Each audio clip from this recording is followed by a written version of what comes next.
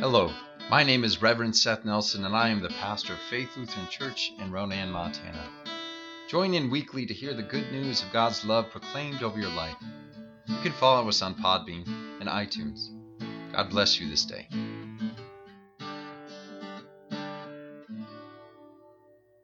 Isaiah chapter 40, verses 21 through 31. Have you not known? Have you not heard? Has it not been told to you from the beginning? Have you not understood from the foundations of the earth? It is he who sits above the circle of the earth, and its inhabitants are like grasshoppers, who stretches out the heavens like a curtain and spreads them like a tent to live in, who brings princes to naught and makes the rulers of the earth as nothing. Scarcely are they planted, scarcely sown, scarcely has their stem taken root in the earth, when he blows upon them and they wither, and the tempest carries them off like stubble. To whom then will you compare me? Or who is my equal, says the Holy One? Lift up your eyes on high and see. Who created these? He who brings out their host and numbers them, calling them all by name. Because he is great in strength, mighty in power, not one is missing. Why do you say, O Jacob, and speak, O Israel, my way is hidden from the Lord, and my right hand is disregarded by my God? Have you not known? Have you not heard? The Lord is the everlasting God, the creator of the ends of the earth. He does not faint or grow weary. His understanding is unsearchable. He gives power to the faint and strengthens the powerless. Even youths will faint and be weary, and the young will fall exhausted. But those who wait for the Lord shall renew their strength. They shall mount up with wings like eagles. They shall run and not be weary. They shall walk and not faint. Here ends our reading. Grace and peace to you from God our Father and our Lord and Savior, Jesus Christ. Have you not known? Have you not heard? The Lord is the everlasting God, the creator of the ends of the earth. He does not faint or grow weary. His understanding is unsearchable. If we were to just focus on this verse of our reading, we might be both highly encouraged and, at the same time, greatly discouraged about what God is up to in the world. Optimistically, we might be encouraged by the proclamation that our God is like no other. The Lord is everlasting, reigns over all of creation, is not as small-minded as we humans are prone to be, and does not tire out or grow weary. God is almighty, eternal, omniscient, and, at least we trust, omnibenevolent. That is, all good. With the Lord at our backs, we have nothing to fear from anyone, anywhere, ever. However, knowing all this and trusting that what we do as Christian community is the work of the Holy Spirit, the work of God, we might be left to ask, what are you up to right now, Lord? In a day and age when it seems like things should be on the up and up, society instead seems to be fraying at the seams. Housing is out of reach and unaffordable for people of all ages. Jobs are plentiful but poorly staffed and poorly compensated. Wars seem to be raging as much as ever before. The climate is going all wonky on us. People seem to be lonelier and more disconnected than ever. And there seem to be endless mental health crises happening, to name a few challenges in our world right now. As Christian communities, the simple act of going to church is now dismissed, downgraded, or even demonized. If God moves in history to bring us together as baptized believers and never tires of doing so, then it seems like at first look, God may actually have grown weary of our world or moved on somehow. It is difficult to see God's presence in a lot of the problems of our world and church at the moment.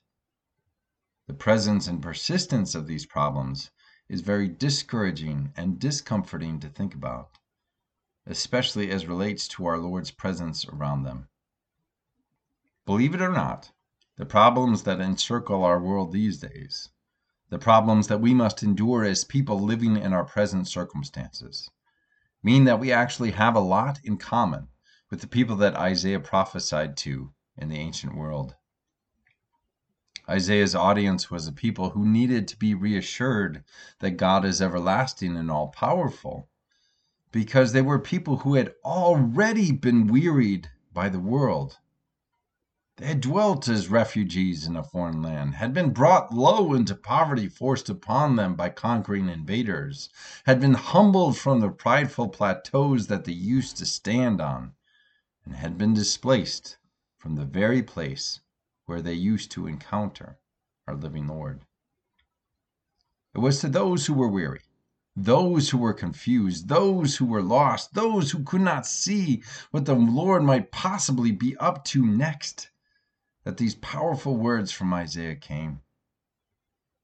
It was to those who believed that God had tired of them that Isaiah prophesied a reminder that God never gives up.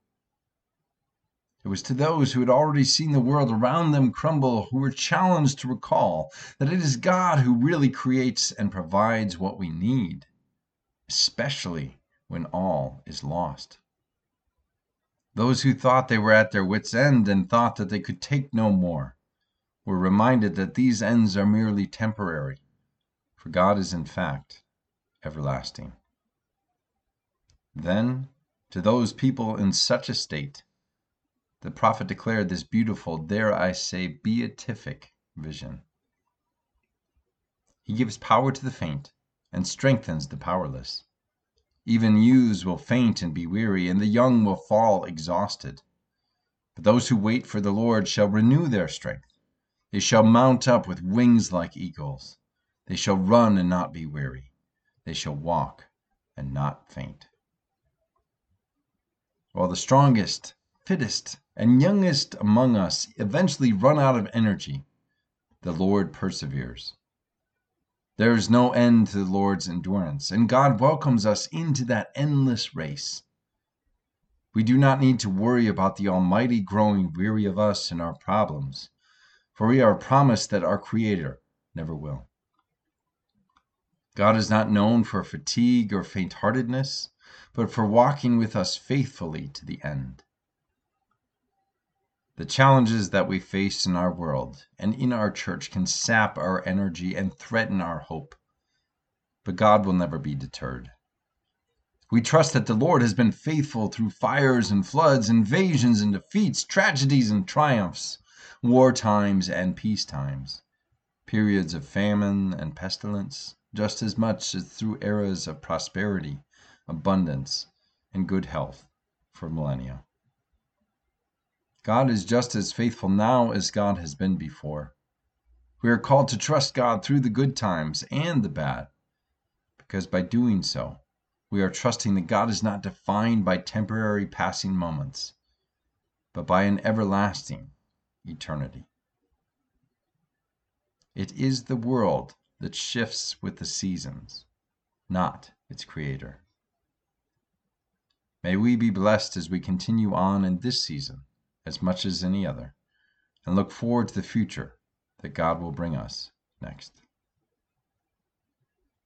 And may the peace of God, which passes all understanding, keep your hearts and your minds in Christ Jesus our Lord.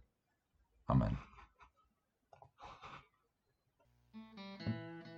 I hope that you have enjoyed this week's sermon podcast. If you would like to hear more, read my blog, or get a copy of my book called The Church Unknown, go to www.revsethnelson.com. If you feel called to support our ministry, I invite you to go to our church's website at flcronan.org and click on the Offerings tab. May the Lord bless you and keep you. May the Lord's face shine on you and be gracious unto you. May the Lord look upon you with favor and give you peace. Amen.